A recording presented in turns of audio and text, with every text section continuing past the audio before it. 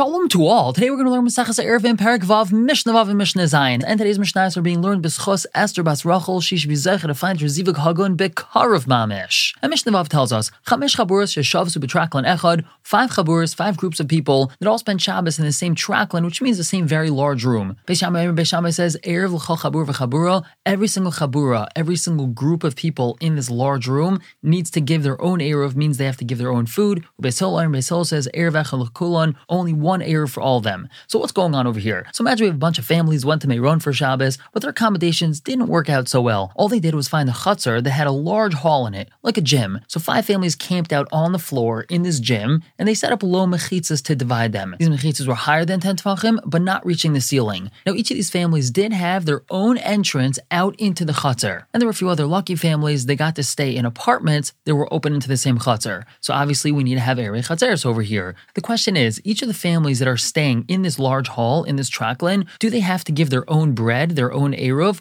or does it suffice just to have one Eruv for everyone in this traklin? So Beis Shammai holds, since we have mechitzas dividing these families and they have their own entrance into the chutzner, so they each have to give their own Eruv. However, Beis Hillel holds that we only need to have one bread given for this entire traklin. That's because the mechitzas are not big enough. Umaydim, however, Beis Hillel agrees, if the people that are in this large hall, some of them are in their own separate rooms, or some of them are on an upper level, or by that same token, if the mechitzas reach all the way to the ceiling, each chabura has to give its own eruv because they're each considered their own little dwelling place. Moving on to Mishnah Zayin.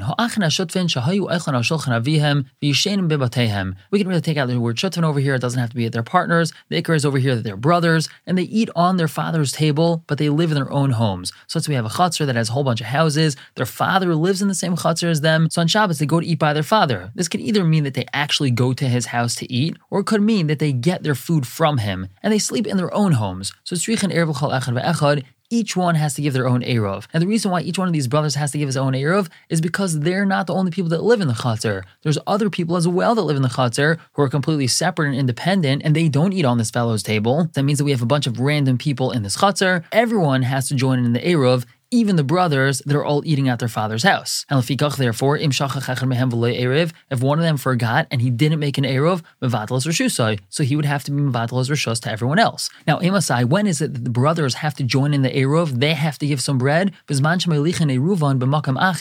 when they bring their Eruv to a different place, meaning everyone's bringing their Eruv to someone else's house in the chutzner, not one of the brothers. But if the Eruv is coming to them, if the Eruv is being put in one of their homes or in their father's house, or there's no one else that lives in the chutzner, it's just them and their father, then they don't have to give an individual Eruv. That's because they're all considered to be living by their father, so them and their father are considered like one group, they're one person, and the Eruv is being put in the father's house, so they don't have to give anything. We're going to stop here for the day, pick up tomorrow with Mishnah Ches and Tes. For now, everyone should have a wonderful day.